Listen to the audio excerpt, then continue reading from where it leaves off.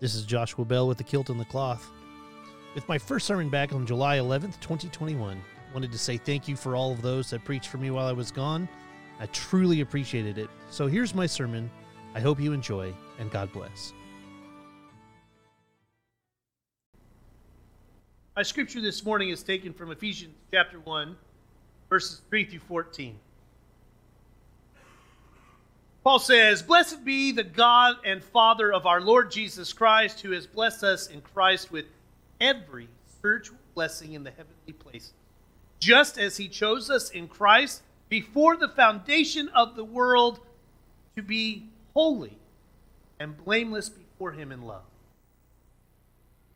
He destined us for adoption as his children through Jesus Christ, according to the good pleasure of his will, to the praise of his glorious grace that he freely bestowed on us in the Beloved. In him we have redemption through his blood, the forgiveness of our trespasses, according to the riches of his grace that he lavished on us with all wisdom and insight.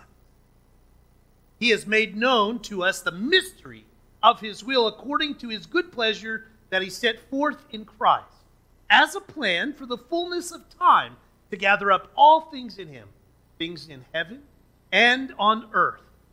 In Christ, we have also obtained an inheritance, having been destined according to the purpose of him who accomplishes all things according to his counsel and will." May God bless the reading of God's holy scripture. Amen. At the very core of this passage of scripture, God is described by the writer as beneficent, one who consistently intends to confer salvation and blessing. This passage too insists that praise is the only appropriate response we can offer to such a God. He talks about in verse 3 that every spiritual blessing highlights the completeness of God's salvation.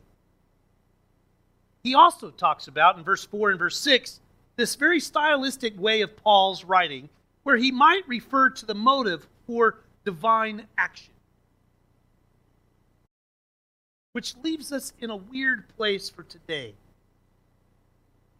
Let's talk a little bit about Paul's church. Most of them in the first century would have been kind of struggling with who they were. It was all of a sudden there would have been Gentiles and Jews in the same place, and most of the time, as Paul would write to these churches, there was probably a collection of Jews that he would have been either staying with or working with or had entrusted the power of Jesus' teaching, which is weird for them. Let me give you an example.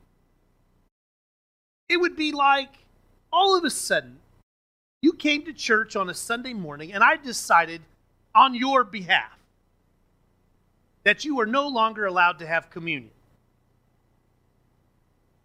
Oh, and then I would say, and deal with it. Paul doesn't necessarily mince words. He basically just says, if you don't like it, too bad, so sad, there's other places for you to go. I, on the other hand, would like to stay here for a long time, so I wouldn't say that. But it's the same idea. Paul comes to them and he says, this is how you're going to do it from now on. This causes a problem. Their entire existence, for especially those that were Jewish in their life, in that church's group, had been brought up to understand Torah and everything that it represents. And then when Jesus comes, he doesn't say that it's not for to say that you're doing Torah wrong. He says this is for the fulfillment of Torah. And then maybe, just like a rabbi would do, gives them a sense of midrash and says, maybe as you're living this life in the glory of God, the Creator, you try it this way. Paul gets it this one moment. In this moment, Paul's saying to them, here is the opportunity for you to understand blessings. And then he talks about using language like inheritance, adoption, and he brings in this idea of how all of these things are connected. In the meantime, just like we would be struggling, that church is struggling with a sense of identity. How does this work? You could hear them saying. How does one find and be in the presence of the divine? What if I'm a Gentile and I have not been taught the ways of Torah? Well, what if I'm a Jew and I have learned the ways of Torah? How am I supposed to feel a presence of the divine? In Paul's understanding, are motives for us to seek the presence of the divine in the midst of humanity. It becomes complicated, but nothing about following Jesus is simple. Just a little sidebar. One of the things that I have found in the last 25 years of ministry is that I struggle with turning my brain off. It drives my wife crazy. It starts to drive you crazy. I can see it in midst moments where all of a sudden I have not the ability to stop thinking. And I find that if I don't take opportunities to separate myself from the moment, as if I was in the church in Ephesus, and to go out and seek the presence of the divine, I start to walk around aimlessly, going from one place to the next, expecting different results, doing the exact same thing. Does this sound familiar? A lot of times we in church have a tendency to find ourselves looking for blessings in all the wrong places. It's not as simple as saying, well, God must have chosen this parking space for me while I go into Walmart, but at the same time, it happens, so it must be a blessing from God. I'm pretty sure that God doesn't care about where you park. I find myself in the midst of this moment trying to figure out a way to describe to you the ways that I find the presence of the divine. So let me tell you a little bit about my church. We had this plan. It changed. We modified it, and it became a journey for me and for Kevin, who gets to be along this journey with me at that point, to find pieces of closure that I never received. When I left Virginia, there was a huge hole in my heart. Now, I want to talk with you a little bit about how that means. When I mean there was a hole in my heart, you all know what it's like when you're in the middle of something and you've worked really hard to get to it, and then all of a sudden it gets knocked out from beneath you. Or you change directions midstream, and this thing that you've been working towards, that you've been nurturing and taking care of, all of a sudden is not what you thought it would turn into. And it's turned out to be like a venomous flytrap that's trying to eat and consume you. But I'm not bitter. But you find yourself with these holes in your existence that some way, somehow, you have to bring closure to. Now, I loved being in Virginia, but there was a huge hole in my heart. And there was something about Virginia that I felt the presence of the divine deeply rooted within my DNA. So let me paint you a picture. As a child growing up, one of the things that I loved about going camping was getting away from my family, like all the time, and finding a good clearing out in the middle of the mountains away from everyone as we struggled to find a sense of peace. Now, what I would do is I would wait till the end of the day, right at sunset, and I'd find a good spot to sit in, maybe with a little bit of shade, but, I'm not going to sit out in the middle of the field at 3 o'clock in the afternoon getting burnt by the sun and all this stuff. I wanted to wait until the end of the day where I felt you could feel and see the true presence of the divine. I always liked to get on the top of a mountain where I could look over a valley, and as the sun starts to set, the skies start to change. Like an artist taking strokes, right? the changes of the colors of the sky, the clouds moving and dissipating, and you could hear the brush of a gentle breeze brush over the top of you, and you could start to hear things start to fall asleep, and the cicadas coming wide awake. And all the while, you're alone in the midst of this wilderness.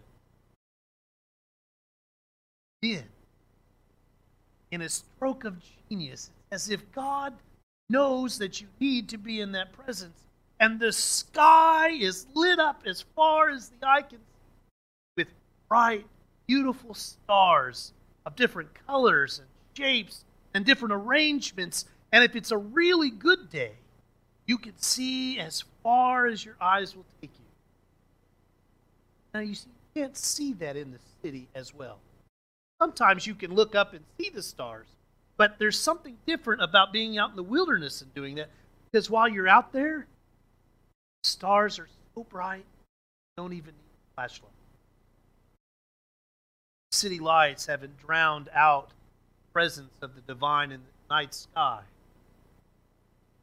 In that moment, you know that you're not alone.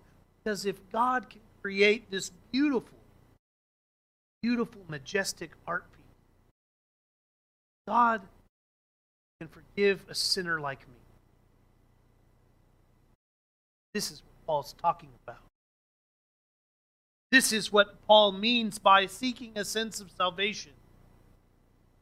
And Paul is very adamant about including everyone, not just this group of people or this group of people. All those that take breath are children of God. And if children, as I always say from the book of Romans, then children are heirs of God's grace. That moment, something about the divine that washes over you, find a sense of calm the world cannot provide. And Paul then says, well, it's like heaping more blessings upon you. Not only are you given, you're inheritors of God's grace.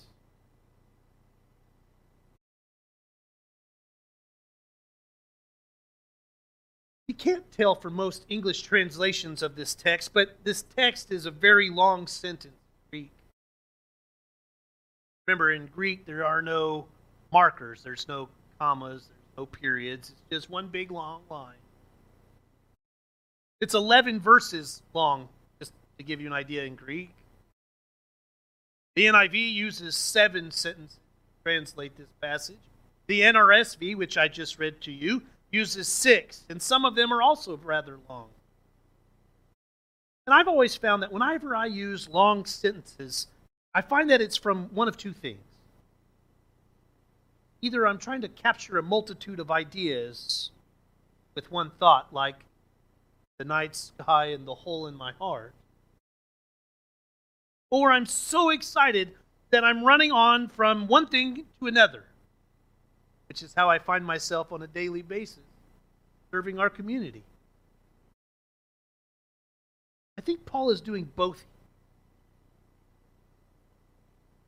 Paul is so excited about God's grace that he can't find words to fully express it.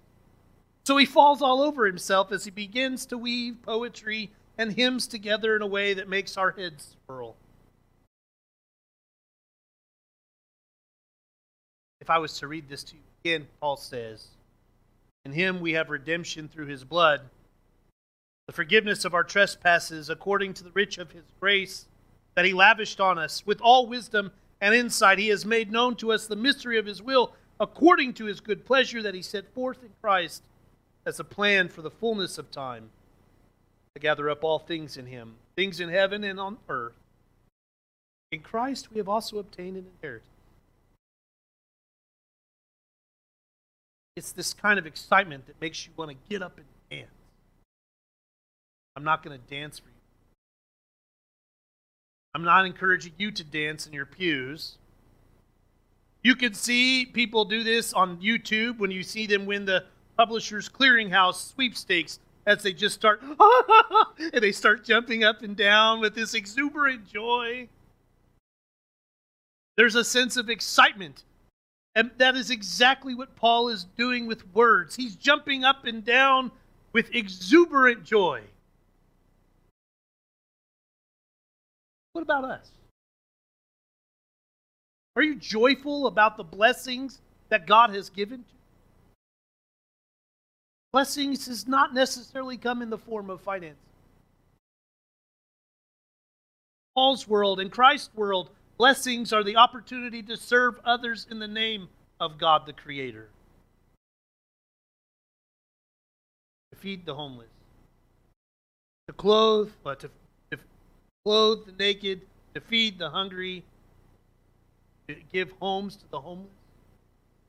Those are the blessings. And when we do that, as if you're sitting on the side of a mountain looking up at a night. For just a moment, the darkness of your day is illuminated by the presence of the divine. You have become a blessing to others.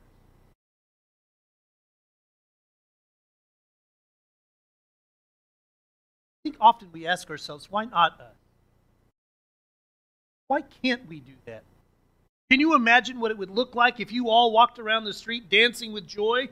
Now, I'm not encouraging you to go to Homeland and jump up and down. I'm sure people will think that's normal. If they saw me do it, they'd probably think that was normal.